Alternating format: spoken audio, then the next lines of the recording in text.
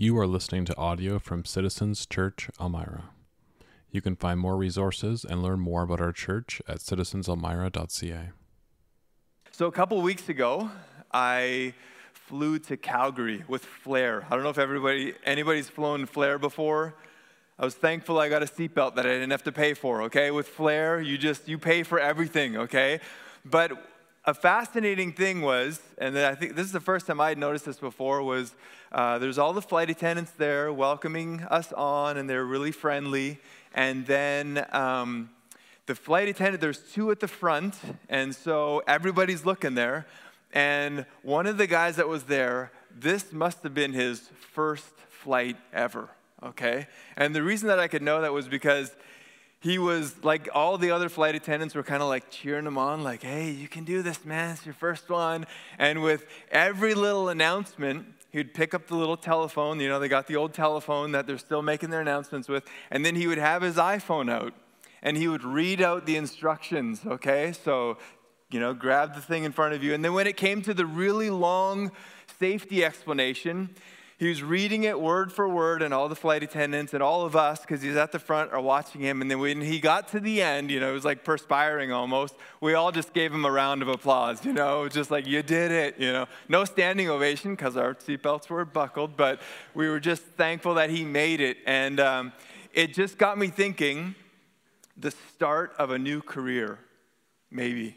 First day, maybe it was his last day, I don't know. It was his first day on the job, and everyone's kind of watching. The text this morning is about work. And I don't know if you know this, but you will spend, if you live an average lifespan, you will spend about 90,000 hours of your life working. That's about 1/3 of your life will be spent working. So your understanding of work and the way you think about work is going to affect a huge section of your life. And it's going to affect the way that you interact with people within that context of work, whatever it is. And so the Apostle Paul, in our teaching here this morning, is going to go into something that is very practical, and that is something that is prominent in all of our lives on a regular basis.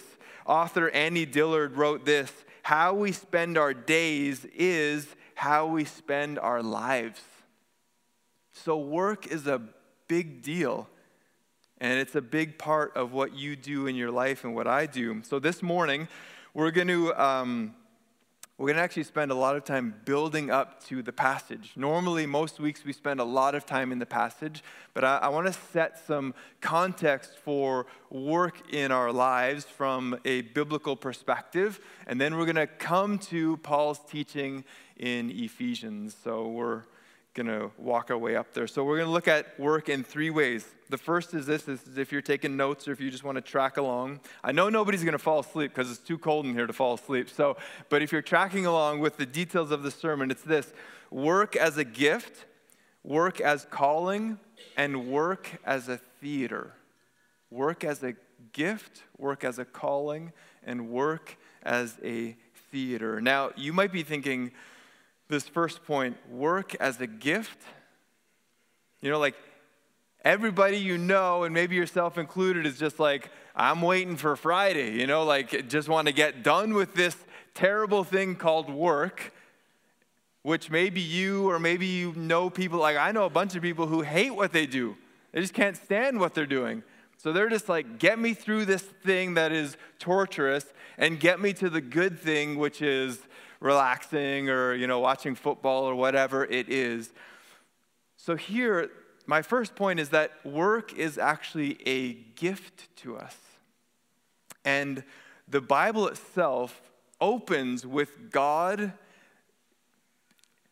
working and giving us an example of work in process. So if you have a Bible or on your phone, just look at Genesis chapter 1. We're going to look at a couple of verses there that help us set the stage and help us understand God's view on work. So in Genesis chapter 1, God goes through this process of creating everything. He creates the world around us, everything we have is the product of God's work. So even all the things that we build from the resources that God has created in the beginning. And so in Genesis chapter 1, verse 31, it reads this way, "And God saw everything that he had made, and behold, it was very good. And there was evening, and there was morning, the sixth day." So God on day 1, 2, 3, 4, 5, 6 is creating and making all of these things. And when we see his example, when we see how he does it, it comes to the end of this week here, and it says that it's very good. God actually experiences something that we can experience as well in work, and that is the satisfaction of accomplishing something. Now, I don't know what your work is. Some work is it just keeps going. A lot of the tasks at home, they just keep going. Like laundry just keeps piling up. In wintertime, shoveling the driveway if the snow ever comes, whatever that is, or doing dishes. There's some things that just constantly keep coming. But even in those repetitious jobs, there are moments where you can experience the satisfaction of it being finished. I mean, I just experienced it yesterday. A normal weekend tradition for me is Saturday mornings, I'm on the kitchen. That is my job. I do all the dishes, kind of finish it all up. And when that's all done and everything is wiped down, I know it's not going to last long, but there's just like a moment there where it's all clean and there's just like satisfaction. It looks really good. And then 30 seconds later, it's dirty again, But that moment of satisfaction is actually what God is putting on display for us here. God has experienced that first. Before we enter into this gift of work, God has actually done this work and he is satisfied. It is very good what he has made. He's experiencing the satisfaction of work. But not only that. So if that was it for work is a gift. It's satisfying. We get to enjoy that. That'd be wonderful.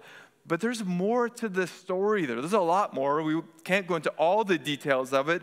But there's actually this beauty that is created through God's work. God actually makes something that is wonderful for the rest of us to enjoy, the pleasantness and the beauty of what he makes. So, in chapter 2, verse 9, this is actually one of my favorite verses in the Bible. It says this, "And out of the ground the Lord God made to spring up every tree that is pleasant to the sight and good for food. The tree of life was in the midst of the garden, and the tree of the knowledge of good and evil." I love this idea that God made something that was pleasant for us to look at, something that was beautiful, something that was good for us to taste and eat. It brought pleasure to us. So not only is there this inner satisfaction of work, but there's also beauty, and we can bring that then into the context of work. I enjoy architecture and buildings. So recently I saw a new theater that was built in New York City, and I was all just excited about it, watching these little videos. This is the Perelman Theater, which is brand new in New York City, right beside the 9/11 memorial. It's got 5,000 slices of Portuguese marble covering it. And at nighttime, it's lit up, so they're thin enough that the light comes through it. And I just thought, we can make things actually that are beautiful. And we can observe things that are wonderful. There's another artist that I like, Patrick Doherty. He makes stick sculptures. He takes these thin little sticks and works them around and kind of twists them together. And then he creates these art installations that just look amazing. The next slide kind of shows just this, like putting these sticks. Okay, this is just sticks, right? You're like, I could do that. I can twist sticks together. Maybe you could, I don't know. But don't lose the fact here in Genesis chapter 2 that God gives us, through work, the gift of beauty.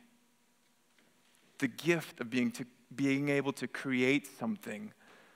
And so when you think of the context of work, rather than thinking first of drudgery, think of this entering into what God has actually done himself first.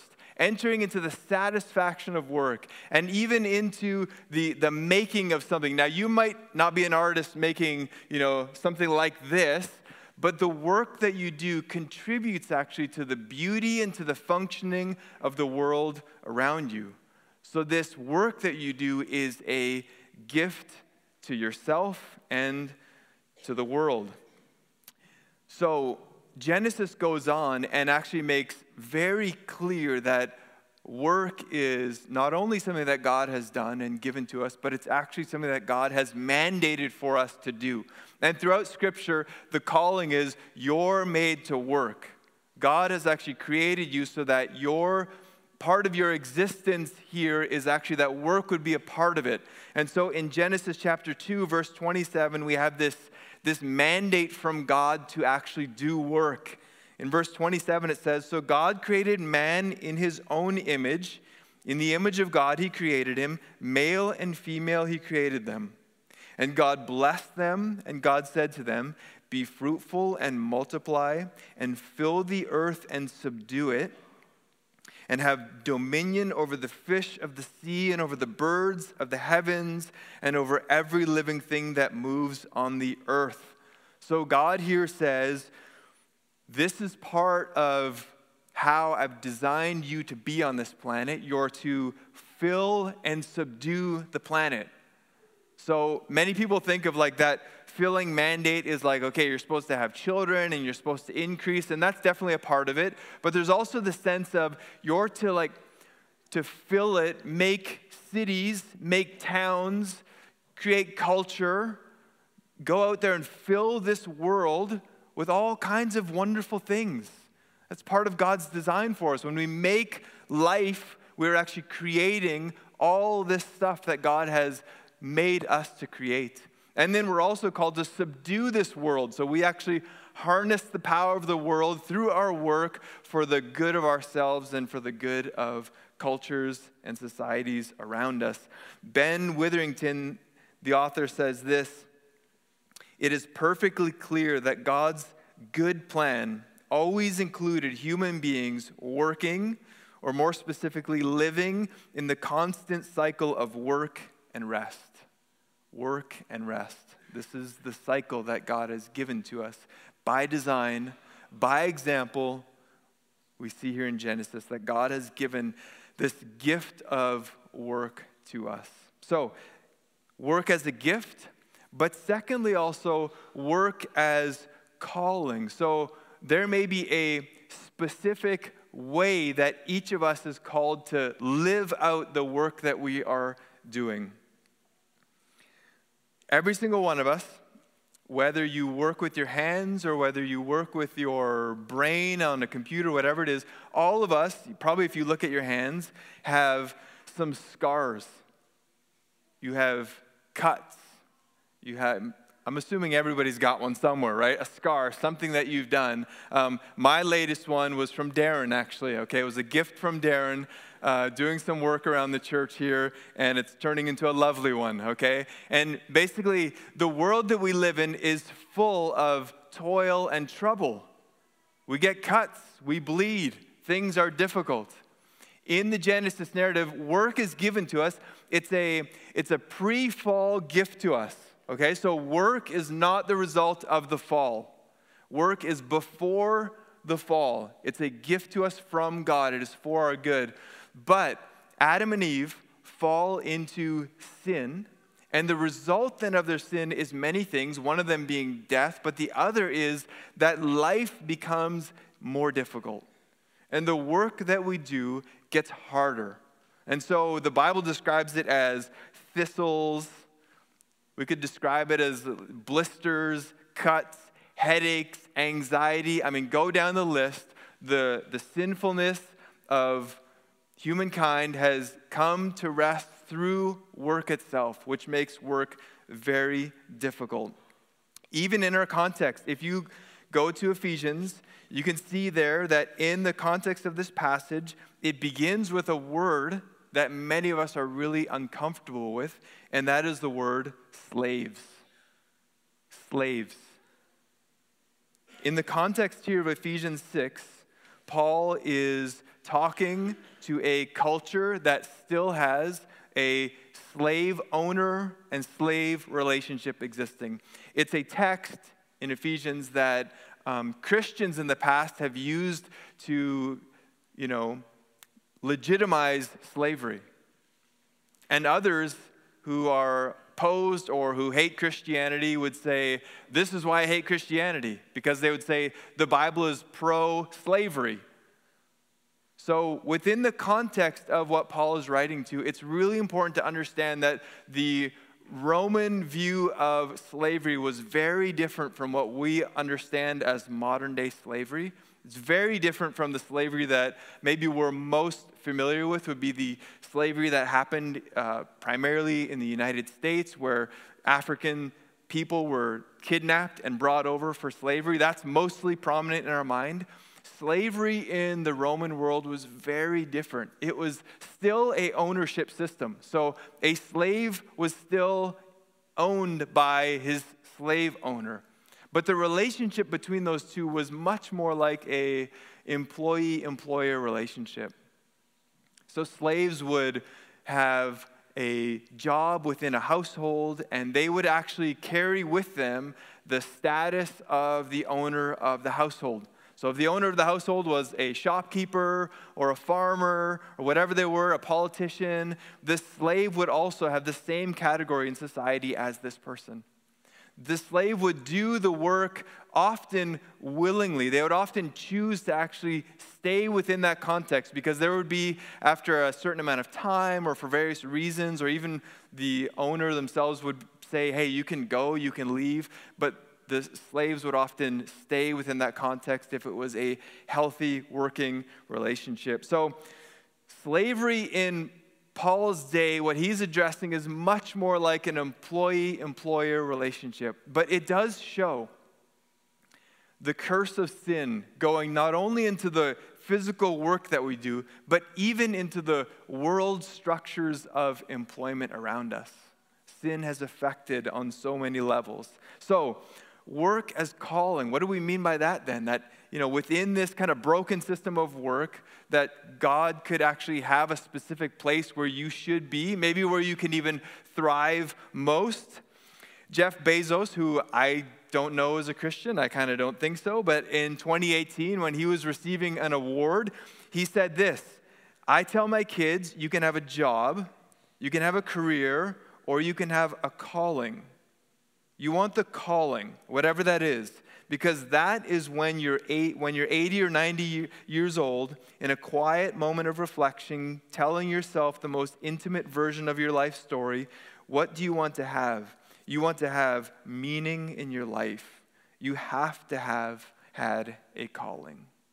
So Jeff Bezos, second richest person in the world, I just want to say he's stealing this from Christianity, okay? This is a stolen idea, okay? This idea of calling comes to us from God's view of work for us, that God has made work for us, and that God has actually designed us in a certain way, and that design is with intention. There's reason behind it. And so the calling that Bezos is talking about is also something that is within the Christian faith. Martin Luther was very well known for bringing this idea out. So when Martin Luther, a monk who was living in the world and seeing how Christians were acting, he saw that people were not understanding this idea of calling. Because basically, during his time, there was only one kind of work that was valid. The only kind of work was Christian work. So the work of priests and nuns and monks, that was the only work that counted. And all other work was just drudgery. And Martin Luther said, that is not true. That is not the reality. That is not God's vision for us. Martin Luther actually used the scriptures to point out that God has a different reality on work. That there's actually calling to what we're doing. And Martin Luther said, the Lord's Prayer alone points us to this reality. So he says, the Lord's Prayer says this, give us our daily bread. Remember that line? The Lord's Prayer says, give us our daily bread. And Martin Luther said, all that it takes to bring us our bread is what we're praying for. The planting of the seeds in the field, the harvesting of the seeds, the milling of that seed, the hand that is pulling the bread together, all these different pieces, all that work, that's what the Lord's Prayer is actually addressing when it's saying, give us our daily bread. So Martin Luther said, if that's what we're praying for, that must mean that God actually has a specific work to do through our hands. So he famously said, God milks the cows through the vocation of the milkmaids. So all the work that is being done, from the farmer milking the cow all the way up to the one who sells the bread, each part is actually a calling, is a specific work that God has for us to do. So whether it's the work that we are experiencing or the work that God is specifically calling us to do, we are called to do it well. Dorothy Sayers says this, the church's approach to an intelligent carpenter is usually confined to exhorting him not to be drunk and disorderly in his leisure hours and to come to church on Sundays. What the church should be telling them is this, that the very first demand that his religion makes upon him is that he should make good tables.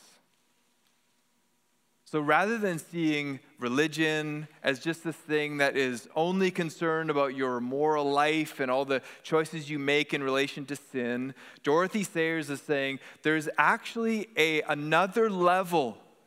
There's another level that we need to be aware of, and that is that the work that we do needs to be done well and is actually contributing to the work of God's kingdom in the world around us.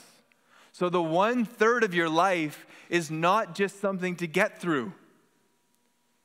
The 1/3 of your life is not just, so that you can make money so someday you can stop working, It's actually to build God's kingdom wherever you are, to be the presence of God in the place where you are working. And when you work within your calling, you actually feel the satisfaction, the passion at a greater level, and the people around you can experience the kingdom of God on another level as well through your work.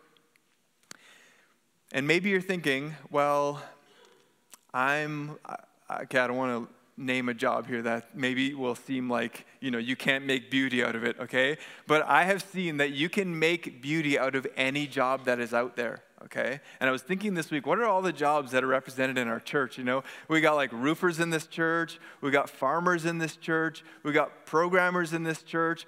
I know we've got a bunch of nurses in this church, okay? We've got like all kinds of different jobs in this church. All of them can be used by God to build his kingdom, to further his kingdom, and to bring the beauty of the gospel actually into workplaces. A greater vision, a sense of calling. So, really quickly here, if you are struggling to find your calling, now I'm not like a life coach here or anything, but I just want to suggest 3 things, okay, to do in order to find out what is your calling. And the first is this, experience. So there's trial and error in work. Try all kinds of different works and see if you find your passion over time. Experience different kinds of work environments and different ways of working with your mind or with your hand. The second, evaluate it. How did that go? Maybe it's very quickly understood that did not go well. I hate that job, okay? But maybe more importantly, don't count on your opinion only. Ask other people. Ask other people, how did that go? So that you can learn again more about your own passions and about how you work. And then the third is this, educate yourself. You can read books, You can watch YouTube videos. You can learn from others about how to find your passion and your calling so that you can live out with greatest effectiveness your gifting as a person and your contribution to creating culture and goodness and beauty around you. So experience, evaluate, educate. Okay, last, work as a theater. Both my father and my father-in-law worked in the same work for their whole careers. For their whole careers, they worked at the same place. And they both worked for unions, and they both retired with pensions. Those days, for most of us, are dead and gone, right? Even the idea of working in one place is very, very rare for many people. I looked it up this week. The average person now in North America is going to have 12 different jobs in their lifetime, in their career. 12 different jobs. And the average length of time that people stay at a job is 4 years. 4 years. So 12 different jobs over 4 years. So maybe now you're thinking, you just told us that we have a calling, like that we can actually find a calling. Is that like true or is that not true? Is there 12 callings in my life or is there 20? I don't know what it is. I'm standing by the calling thing, okay? But the reality is that many of us will experience many different types of work environments. And the point is that all the work that we do and all the work that we go into is meant to be actually a theater. A theater for people to see us in. And you may not like being watched, but part of what it means to be a Christian is to have a life that is watched by others. In Ephesus, I think Harold had a picture of it. I don't have a picture of it, but there is this grand theater there that seats thousands of people. It's still there from the Roman times, where actors would come and they would work out this, play, or orators would come and give speeches and people would watch them. And our lives are actually called to be like a theater production where God is fulfilling his purposes through us and people are watching us. Philippians chapter 2 says this, "Do all things without grumbling or disputing, that you may be blameless and innocent, children of God without blemish in the midst of a crooked and twisted generation, among whom you shine as lights in the world." You shine like lights in the world, meaning people are looking at you and your life experience is actually making a difference. You're noticed, you're seen. People can actually see what you're doing in the workplace. In the 1/3 of your life, they're actually seeing the impact of a person who has been transformed by Jesus Christ. So even though you may get the opportunity, you find your calling, you're in the sweet spot, many of us realize that there's seasons of life where you don't get to choose actually your calling, where you just got to work.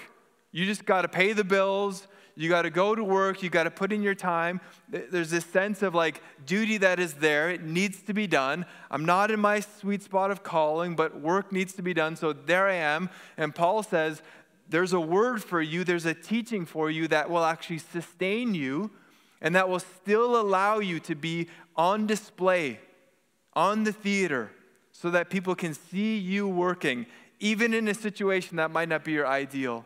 But you're working and you are shining, your light is shining. So in our text this morning, we see Paul again brings this revolutionary teaching. So he says in verse 9 that all the things related to work are actually for slaves and for masters, which is revolutionary, that Paul would address both these groups with the same teaching. So employers, bosses, and employees, the teaching is the same. Paul says the revolution of the cross has come and it turns things upside down. And so now here is the teaching. And Paul says this, verses 5-9 is the teaching then. And we won't read everything, but I just want to point out one thing that Paul anchors everything to. And that is that God is actually our greatest motivation in work. God is our greatest motivation in work. So look at the text, what Paul is saying. Look at verse 5 where he talks to slaves there. He says to obey your masters, and he says, as you would Christ. So Paul says, you've got this relationship. Your master is telling you what to do. Obey him, but here's what you have in mind. It's Christ actually that you're obeying. That's your mindset. Look at verse 6. Not for eye service, so don't do your work just for people pleasing, but as bondservants of Christ. That's why you do your work. Whatever you do, from mopping to creating art, whatever it's done, you do it to Christ. Verse 7, all the work that you do as to the Lord. Verse 8, whatever good that you do as from the Lord. Verse 9, specifically to masters. Masters, do the same to them and stop your threatening, knowing that he who is both their master and your master is in heaven. Paul is saying, whatever circumstance you're in when it comes to work, your primary motivation, the thing that keeps you going in faithful work, is that Christ is the central motivator. That the one that you're doing any work for is God himself. And the reason why you should be the best boss on the planet if you're a boss, or the reason why that you are the best employee, whatever space you're in, it's not because the bonuses are pouring in. It's not because the thank you notes are rolling in. Those things are wonderful. And if you have the power to put those things into action, do all that. But Paul says there is something greater that sustains you and gives you hope and gives you purpose and energy to keep going in your work. And it's that God has saved you and has made you and that you know him. That is the greatest motivation for all of us in the arena of work. So that then, when we do that, the thing that gets noticed in us, the good work, whatever it is, we have opportunities then to point people to the reason why we do that. The reason why. And it's so that Christ is glorified. So no matter what job we're in, we can find satisfaction. And I know many people who struggle with the job they're in and struggle with satisfaction. And no matter what job we're in, we can do the best work possible that we can do. No matter what job we're in, we can actually bring beauty and hope into that workspace. Paul says every believer can do this because of the work that God has done in and through us.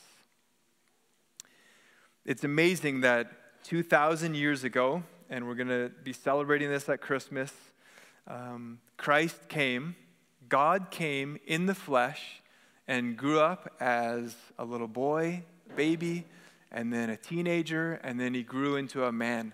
And he grew to have a job. The word that is used is that Jesus was a craftsman. Now, it does say specifically that Joseph, his father, was a carpenter, so many people think Jesus was also a carpenter, which probably is the case. But Jesus was a craftsman. He worked with his hands, and he made beautiful work. And when it came to the most difficult work that he had to do, that assignment came from his heavenly Father. And Jesus went to the cross faithfully to the end. And even at the end, when nobody was with him, after the garden, it says that all the disciples, all of them fled. So nobody's there cheering Jesus on. Nobody's there with him. Everybody abandons him. But Jesus stayed to the task. He stayed at it. And we are able now to work and to be a part of his kingdom as it's built around us only because Christ stayed. And so for that, we're thankful and we follow his example. Let's pray. Lord, we thank you for your example. We thank you for this teaching on work. Lord, would you continue to give us a a godly perspective on a huge part of our lives, and may we work faithfully and diligently, securely, knowing that we serve one Lord and Savior. We do everything for an audience of one. In Jesus' name we pray. Amen.